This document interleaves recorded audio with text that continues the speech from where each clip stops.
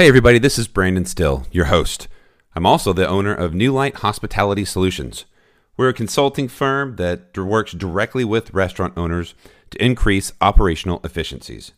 Whether it's cultural realignments, menu costing, or just creating next steps for your business, we can help you do it. We're now accepting new clients. We have no long-term contracts, but we will put together long-term solutions for your location. Email Brandon@NewLightHospitality or call 615-476-5259. The call and the consultation are free. I look forward to hearing from you. Welcome to Nashville Restaurant Radio, a podcast for and about the people of the Nashville restaurant scene. Now here's your host, the CEO of New Light Hospitality Solutions, Brandon Still. Hello, Music City, and welcome to Nashville Restaurant Radio. My name is Brandon Still, and I am your host, and it is a beautiful day in Nashville today, and I'm so excited because we get to do something a little bit different. We're going to be speaking to John Stevenson, and he is the owner of Hathorn.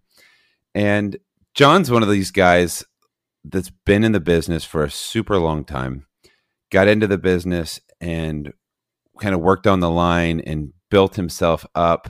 He's been incredibly progressive throughout his career. And I'm just super excited to be able to talk to him today about kind of the transition between being a chef and an owner. And I hope you guys enjoy it. So we've got John right here on the horn, and let's bring him in. John, how are you doing today? Hi, Brandon. Good morning. I'm doing okay. You know, I'm hanging in there, and peaks and valleys and all that. So far today, and we're on track. On track for a good day.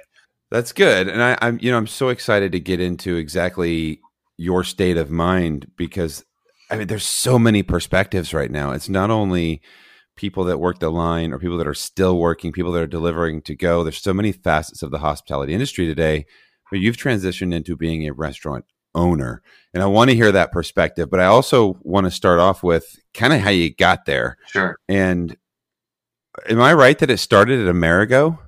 Yeah, you're exactly right. Yeah, when I think about it, it's kind of funny to me, but I have actually been in the industry for about 30 years in Nashville. When I moved to Nashville in about 91, I started as a line cook. My first job in a kitchen was at Amerigo, and I hadn't really ever worked in a kitchen before. I'd worked in restaurants as server, but I'd never worked in the kitchen. You're talking about Amerigo at 1920 West End Avenue, right? That's exactly right. Yeah. They had just opened that year, so they were a pretty big deal back then. As a new restaurant on West End. And so Bill Latham and Al Roberts. Bill Latham and Al Roberts. Bill Latham is actually my cousin. Is he really? I'm related. I'm blood related to his wife in Mississippi, and so I had known him, but we weren't particularly close in Mississippi. But when I moved up here and got a job, I got to know him a little bit more, and I've actually consulted with him over the years, back and forth on, my next moves as a chef and as a restaurateur. And so I've used him as a resource over the years. He doesn't own Amerigo anymore. They sold that off a few years ago. So I lived in Jackson, Mississippi in 2001, and I used to manage the Amerigo in Jackson. And so Bill and Al were mentors of mine. I love them to death. So we have that in common. So I'm sorry, go right ahead. So yeah, I wasn't planning on a career in the restaurant industry. That was just really a job. I was always really interested in food, but at that point, I'd still had plans to do one of two or three different things. Either be a high school English teacher or a music business person. And I tried both a little bit during the 90s. Neither of them stuck. So every time I would either be in school or trying other things, I would always keep a job in the kitchen, whether it was Amerigo or the Corner Market or places like that. I was always cooking right up until the time around 99 when I decided to go full-time into the industry, and went to culinary school for a year. I found an accelerated program and went, and I'd already been cooking a lot. So I knew a lot of the tricks of the trade, and I knew how kitchens worked. Went to school for a year to kind of shore up some of my technical knowledge, and came back to Nashville in 2000 after a year away, and got back to work. So I want to get back to a little known place. I don't know how little known it is anymore, but you mentioned the Corner Market. Yeah. And you're talking about the Corner Market like in Westmead where Sam's place is now, right? Yeah, the Corner Market was a place in Belmead, opened by Jim and Emily Frith. I think they opened it around 1990, like maybe, yeah, right around in there. To me, it was just a magical place. I mean, this is, way before Whole Foods or anything like that. I mean, I think we had one other organic style store, but they were the first place that was really, they had local produce, regional stuff. They had amazing imports of items to use in the kitchen. They had a deli, they had a catering kitchen. And for a good long time, probably, at least 10, 15 years, that place was just the spot to be. I mean, you could get great sandwiches, great food. Of course, they called it the Corner Markup because it was, it wasn't cheap stuff, but it was, stuff that you had never seen. I saw ice cream made out of basil and things that, at that time it was the forefront of food innovation in a lot of ways, and really inspired me to want to be in the industry long term. I really met a lot of great people, was inspired and mentored by a great chef there named Steve Scalise, who was from New Orleans, and so he brought in a lot of the Creole Cajun kind of influence that they had. They were famous for their gumbo and among other things. A magical place. My sister worked there for a few years back, I think 96, 97-ish. Mm-hmm. And I'll never forget, I still crave the RB Gar. Oh, my God. It was like the best sandwich. We just made the stuffed potatoes the other night here. That was the large part of my job, was making those potatoes every day that they sold in the deli. But yeah, there's so many recipes and items that were classics. We're just people were craving them all over town, and it's funny, that place taught me a whole lot about cooking and about how magical a kitchen could be when you get the right mix of people in there. It also taught me about when the dangers of expansion. Because they were cranking, and then sometime around 99, they decided to expand into the space next to them. So I did a big remodel, changed the layout, changed the flow, and they lost something, honestly. I mean, I love them to death and still do, but they lost something when they tried to make it bigger and better. Did they take over Bradley Drugs? Yeah, they took over Bradley Drugs, and it just wasn't the same. Before it was kind of packed in, and there was a vibe to it, and there was just kind of an ethos, and you could just feel it. And then when they expanded, you lost a little bit of that energy, and something was off. So I think a few years after that, I think they decided to change their direction and move the operation. But that taught me that no matter how great something is, you can ruin it by trying to make it perfect. There's a great saying in France called "perfect is the enemy of good," and that means that you can have something good, and if you keep tweaking it too much, you might lose the element that makes it special. So just, it taught me to kind of look at things from a different perspective and not worry about making sure that every single thing is perfect, as long as you get the majority and you have something great. Don't disrespect the fact that it's good already. I just love your mentality, and some of it comes from the Corner Market. I think it's kind of who you are in your DNA, though. When I first met you, I was at Creation Gardens, and you were at Fido. Yeah. And what you were doing to this coffee shop, which is essentially a coffee shop, but you were turning it into something completely different. I think you've called it a gastronomic coffee shop. Yeah. When I first met with you, we started talking, and you said, I want to use local farmers. I want to use small production. I want to help my community, and I want to create food that's really second to none. And we're talking about 2006. Yeah. Yeah. I mean, this is 14 years ago. That was your mindset back then, and what you completely did to Fido. Tell me about how that whole time was for you.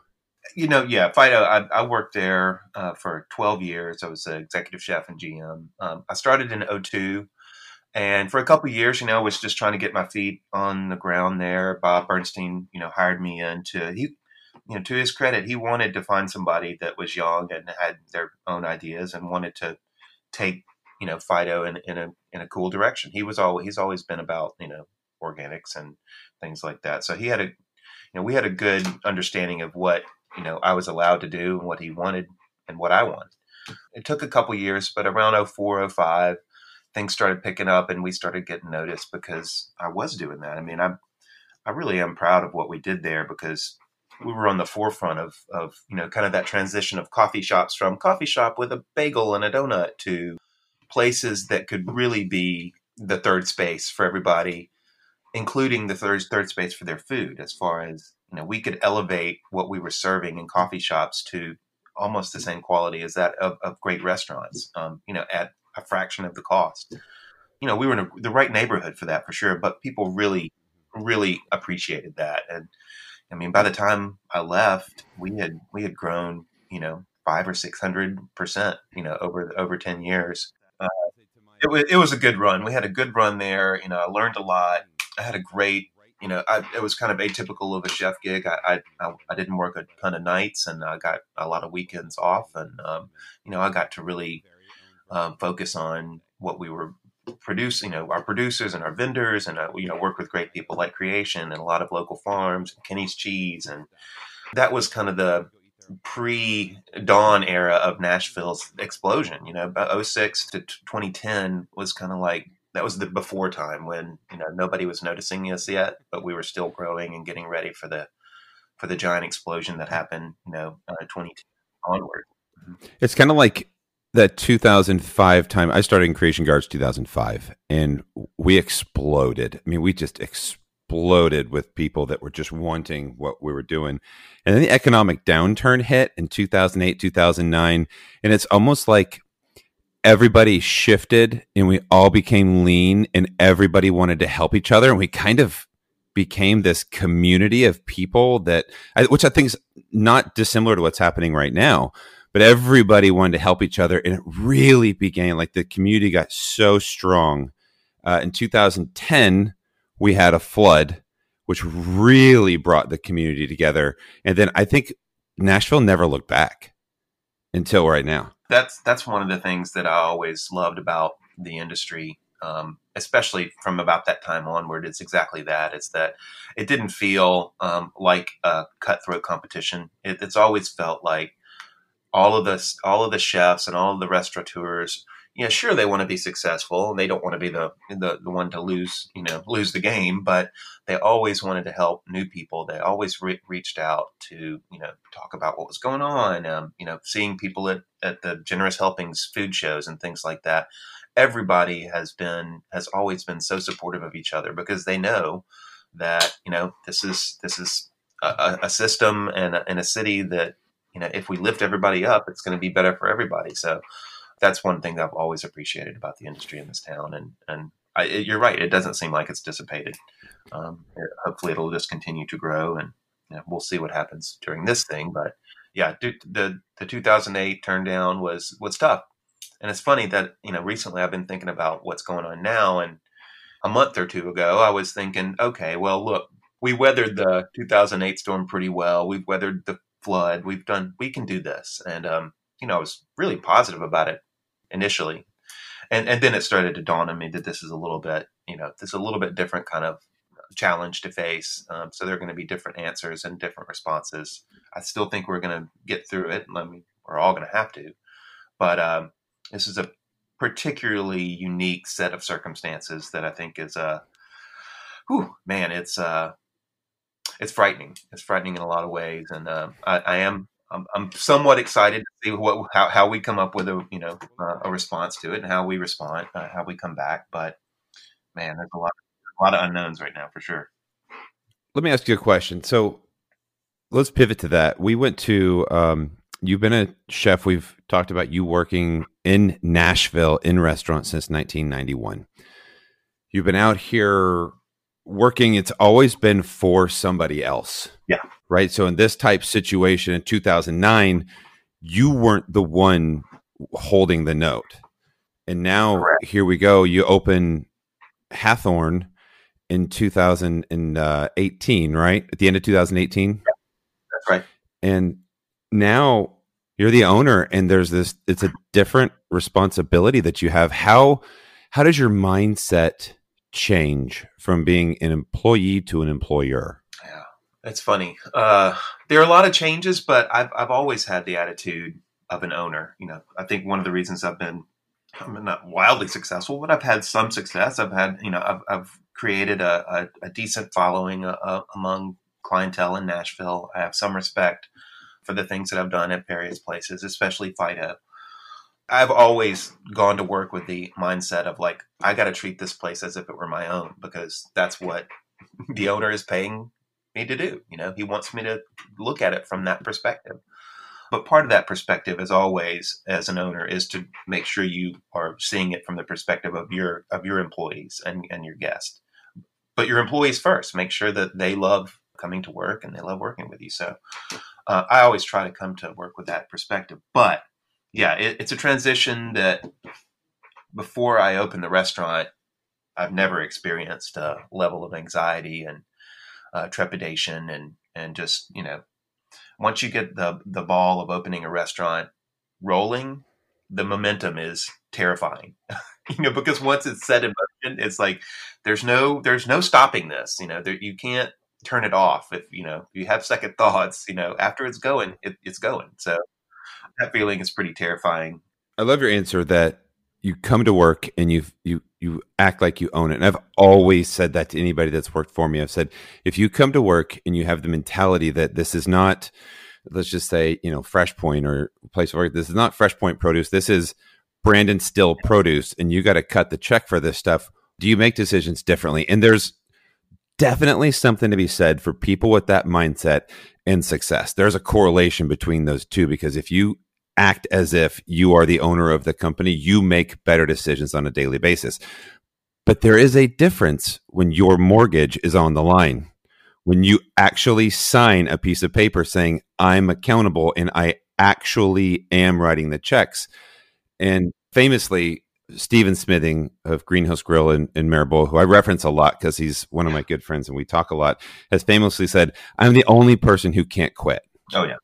I'm the only person who can't quit in this company, so I don't have a choice. Like, I have to keep going every single day. And that's kind of a little difference in the mentality that I'm asking you about. Oh, absolutely. No, you're absolutely right. And like I said, it's a whole different level of intensity, being the one who's signing the mortgages and the leases and the personal finance sheets and all the banks need. And the weird thing is that people ask me how I'm doing during the pandemic, and I think I'm doing about as well as anybody.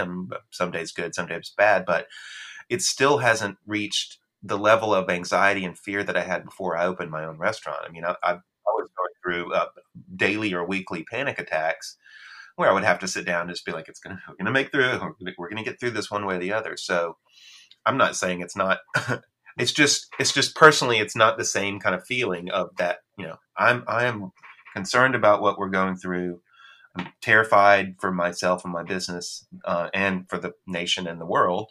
But man, it's, for some reason, there's a calmness that I think that because we're all in this situation together, there's not that kind of like, oh my God, I'm going to make this huge mistake and ruin my business. I'm like, look, we're all approaching the same challenge at the same time in essentially the same basket for the most part. And we have to figure it out together. So we're going to have to work together, and we're going to have to come up with some new solutions to some of these problems. And there may be some changes, some major changes, and there will be some major changes to the industry, to the way we do business, to the way we hire and pay employees. I mean, there's going to be some opportunities to make some changes for the better on the backs of all the pain. And if there's not, I'll be very disappointed.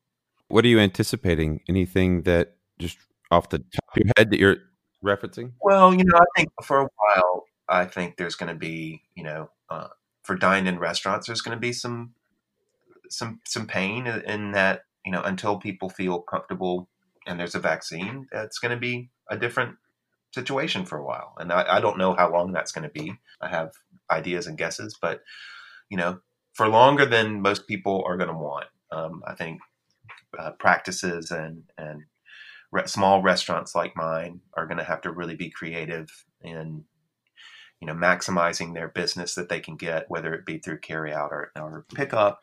And then the in-person dining, when people start feeling comfortable enough to do that, we're going to have to figure out how to operate on whatever percentage of capacity we think we're going to get, 50, 30, 70, whatever that is. So hopefully it's a lot. Are you guys currently doing to go and takeout? No, I made the decision about March 15th and it wasn't, I didn't necessarily make the decision. I looked at our books and saw the numbers on our books just plummeting. So I went ahead and decided to close for a few days. This is pre kind of shutdown advisory or anything, because I was like, people are themselves are self isolating already before anything blew up. So I decided to shut down for a few days, and then the shutdown advisory came, and the decision on whether to stay open and do carry out and take away, it wasn't that hard for us because was never a huge part of our business to begin with. So that would not have been an easy kind of like, okay, let's just do that. Sure. I also considered that I didn't know enough about the virus and how it was transmitted and how virulent it was, and still don't, to want to bring my people in together to work, and take the chance of getting somebody sick or somebody having, no symptoms but carrying it, and then they take it home to my kids or their kids, their mom. I just didn't want to take that risk, and I knew pretty quickly that it was going to be more than just, oh, we can just do carry out and take out. It's like that's a Band-Aid that's not going to help right now. We're going to have a bigger solution for this.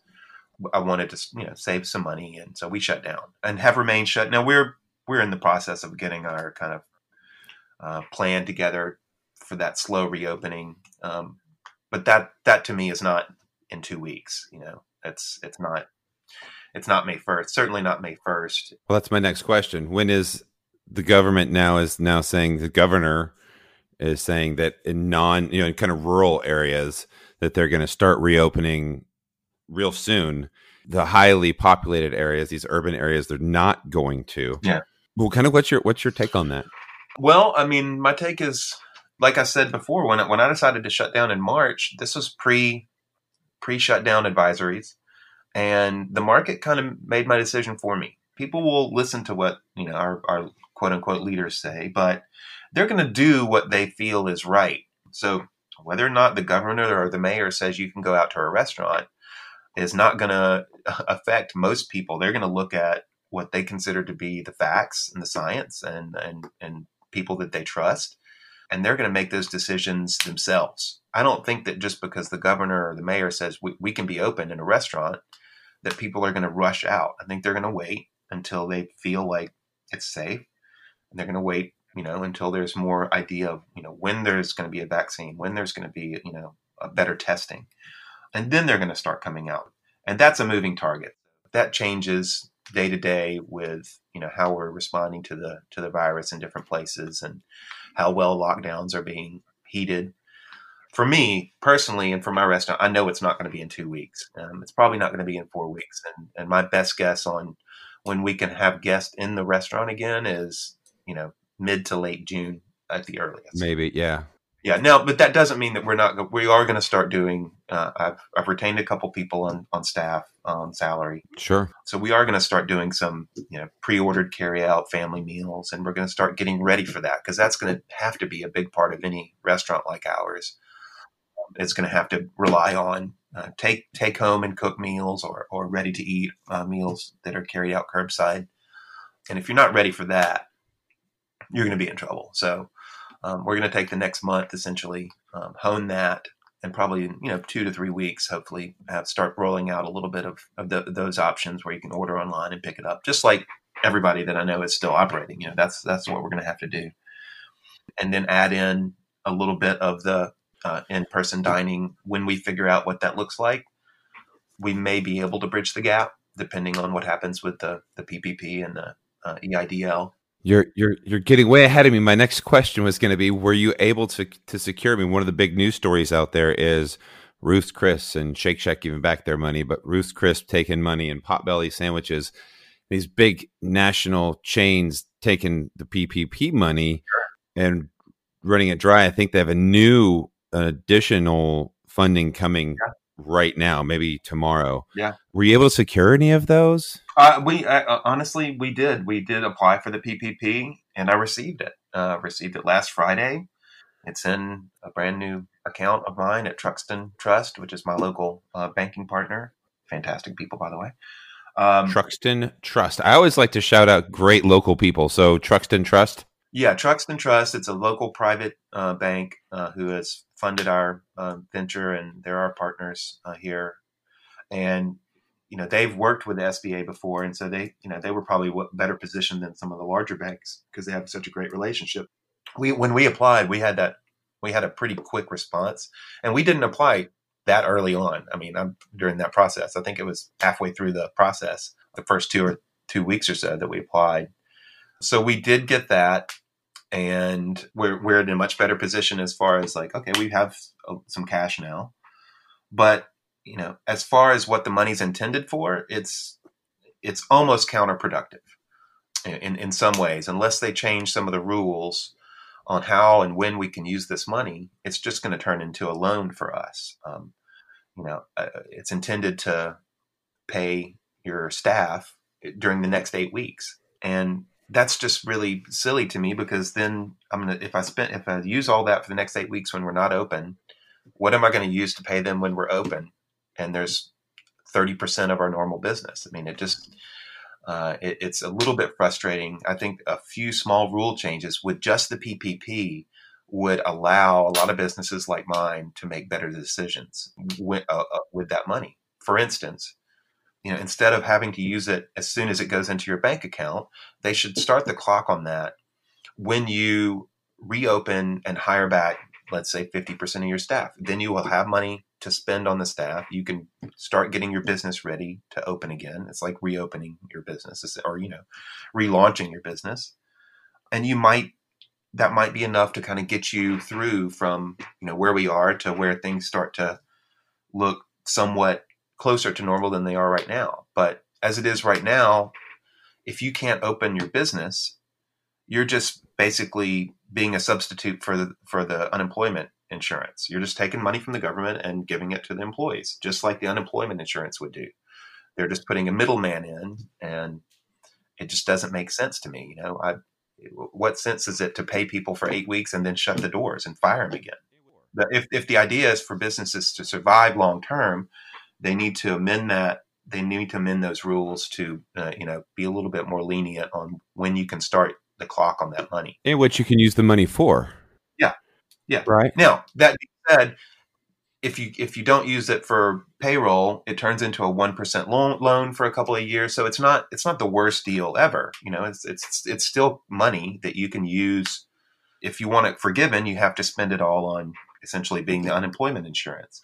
But if you don't, then you got a couple of years to pay back a very low percentage loan on some cash that you need right now. So, I'm not saying it's the worst thing ever. I'm just saying they could make 1 or 2 tweaks and it would be really, really beneficial, and it would do what it's intended to do. But as it is, it's not. I think there's a way. If you go to Save PPP, I know Sean Brock is big on this right now. I follow him on Instagram, and he just continues to post about things, ways we can tweak PPP. So I don't necessarily just blowing up his Instagram, but he has links on there that if you're listening to this and you want to help fix the PPP so that restaurant owners like John and so many other people, people like me who own a business that it's a tough time to have a restaurant consulting business, to be honest.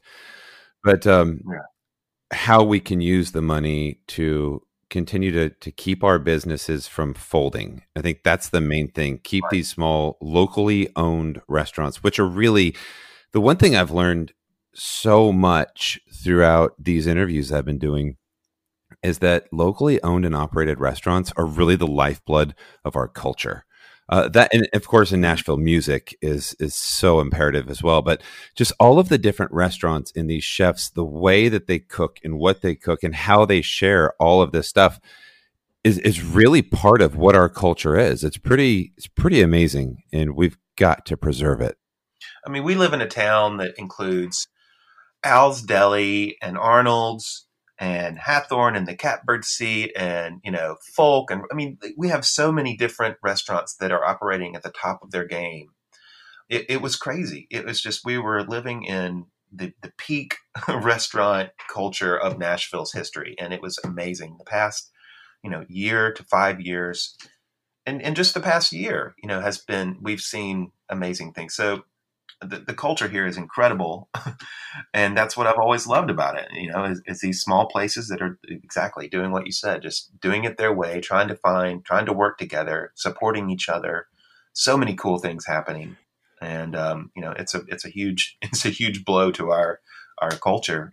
What's going to happen, of course. So, yeah, I want to transition because I don't want to keep you here forever. Although, again, I feel like I talked to you for an hour and a half and keep going.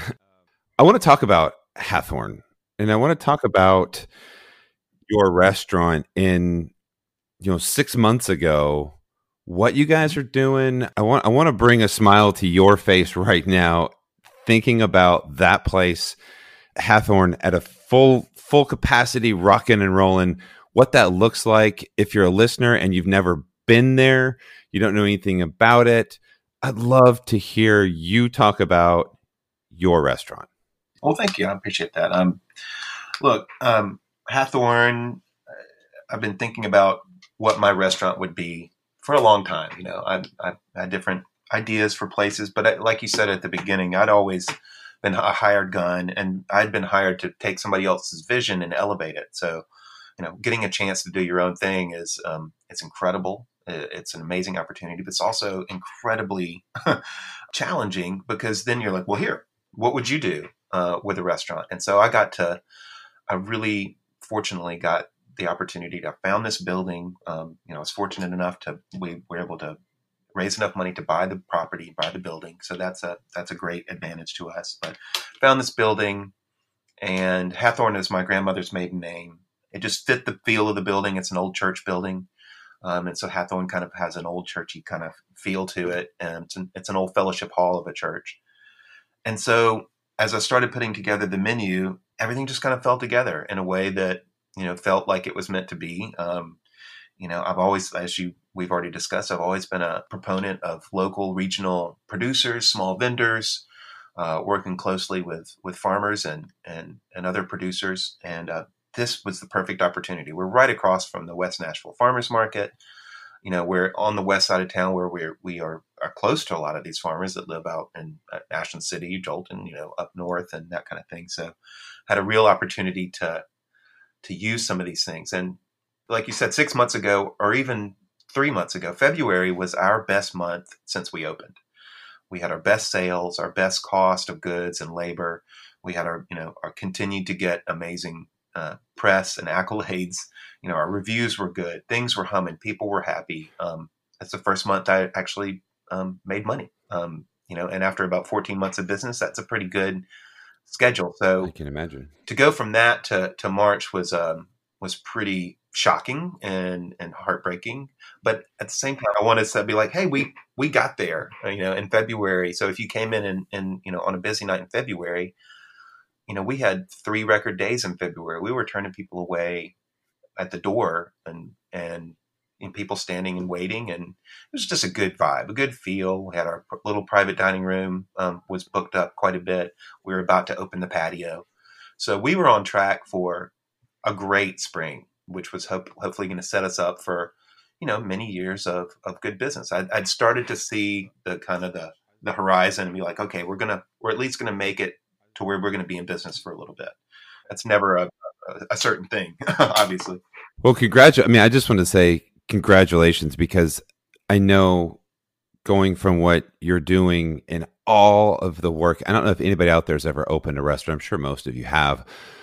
But what you were discussing, all of the things you got to do to get the restaurant open, all those decisions, all from just the conceptual idea of what it's going to be to putting it into fruition in 14 months, to have the best month that you've ever had, to see something that you've been dreaming about for so long actually work. Yeah. Yeah. That's gotta be just the best feeling in the world, isn't it? It was feeling great. And in February, I mean, January and February being our two best months yet. I mean, those are typically fairly slow months in a lot of places. So it felt so good. The culture was there. After going through many different iterations of people and combinations, and we had the right group of people in the right places, and so yeah, it felt really good. How would you describe the culture? Well, I've always been one to try to hire great people. Instruct them and train them, but don't overtrain them. Don't try to make them do everything the way that you would do it. Personally, I've always just tried to get in there and work alongside people, lead by example, but really just hire people that you trust and then trust them, until, hopefully they will fulfill that and it'll be great. And if they don't, then you make a change, but hire great people, encourage their own, personalities, and let them be creative. I mean, that's one of the things I learned early on, is that if I found a great bar manager or beverage director, don't dictate too much. Give them a direction and be like, however we get there, I want you to be a part of this. Same thing with the food. I've been in the kitchen for most of my career, but when you open a restaurant, you really have to kind of step back. To some extent, if you're the owner and GM and all that, you can't just be in there prepping all day. So I had to step back and take and give my chefs a lot more free reign than I would normally, and if I were the chef in the restaurant. So let them be creative, let them come up with stuff, encourage them, support them, and that worked. I mean, I've had fortunate enough to have two great chefs come on board with me, Joey Molteni at first, and then just recently promoted Evan LaGiacono. And these two guys are just two of the best chefs I've ever worked with. Young, ambitious, creative, nice to work with, nice to the front of house staff. I mean, just tick off the box of everything you want from a chef. And I've had two of them in the past 18 months. It's been incredible. Been really lucky about that. And but that's it. Just hire creative people, support them as much as you can, and then trust them a little bit. Yeah. Trust the plan. I think once people see the culture of the place and they see that we help each other.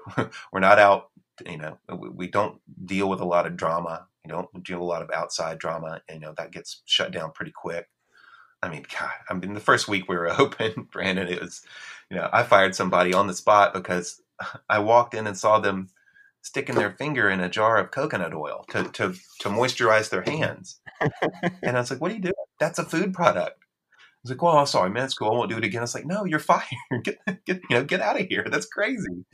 I think when people see that you have a pretty clear line of like, this is how we do things, then hire the people that are going to strive to go past that and support them. So. Your finger in the coconut oil.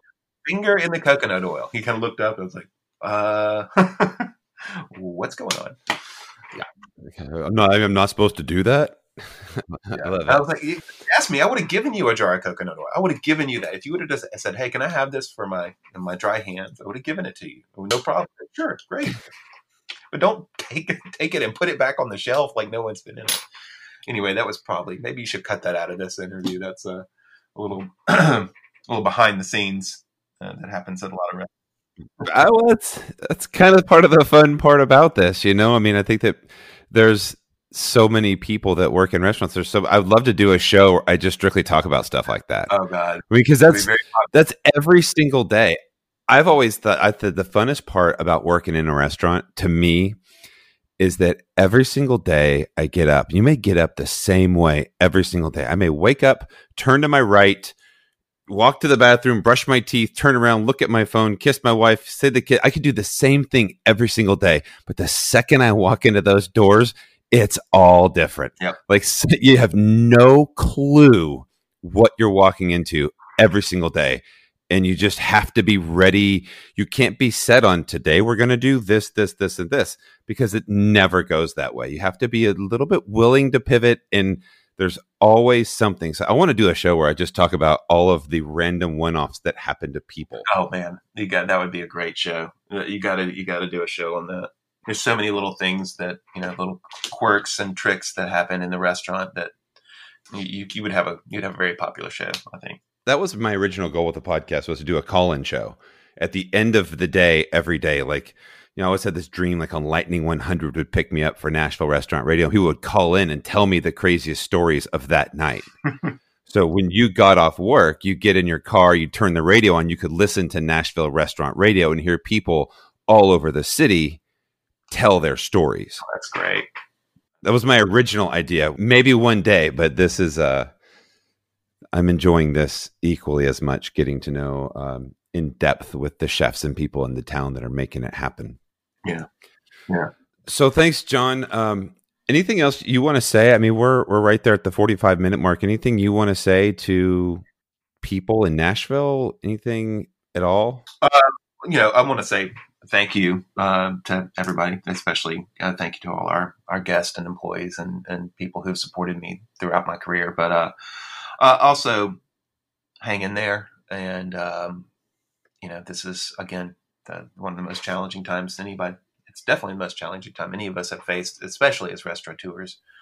Adapt as much as possible. I don't think any of us have really the true answer. I think we're all fighting to find the best way to deal with this. And, it's going to be a lot easier if we try to work together as much as possible. But stay safe, hug yourself and your family, and hopefully we'll figure out a way to rebuild the vibrant culture that we have, once this is all over. I think we're going to, and I think that we're going to be, I think everybody's going to be okay. I think the fact that we're all, like you said earlier, it's not just Hathorn that's dealing with this, it's everybody. And everything can't happen and to everybody at the same time in a bad way. Something will fix us. Just stay strong. I put a podcast out on Monday and I said, my 3 keys are stay healthy, mentally first and physically second. Stay hungry, get out there and figure out what you're going to do. Do something to help yourself grow, and then help people as best you possibly can in whatever way you can. The 3 things you could be doing right now. Yeah, I agree. I totally agree. Well, I want to have you back on once this whole thing gets going. I can't wait to kind of see the transition. Once you get going, I want to do 45 minutes about you talking about your restaurant and what you're doing. I want to talk about menus. I want to talk recipes. I want to talk happy hour, cocktails, all of the fun stuff that is happening at Hathorn on a daily basis when you reopen. Sounds great. Looking forward to that, and appreciate talking to you today. Thank you. Yeah, man. It's great catching up with you. Thank you so much, John Stevenson, for joining us here on Nashville Restaurant Radio.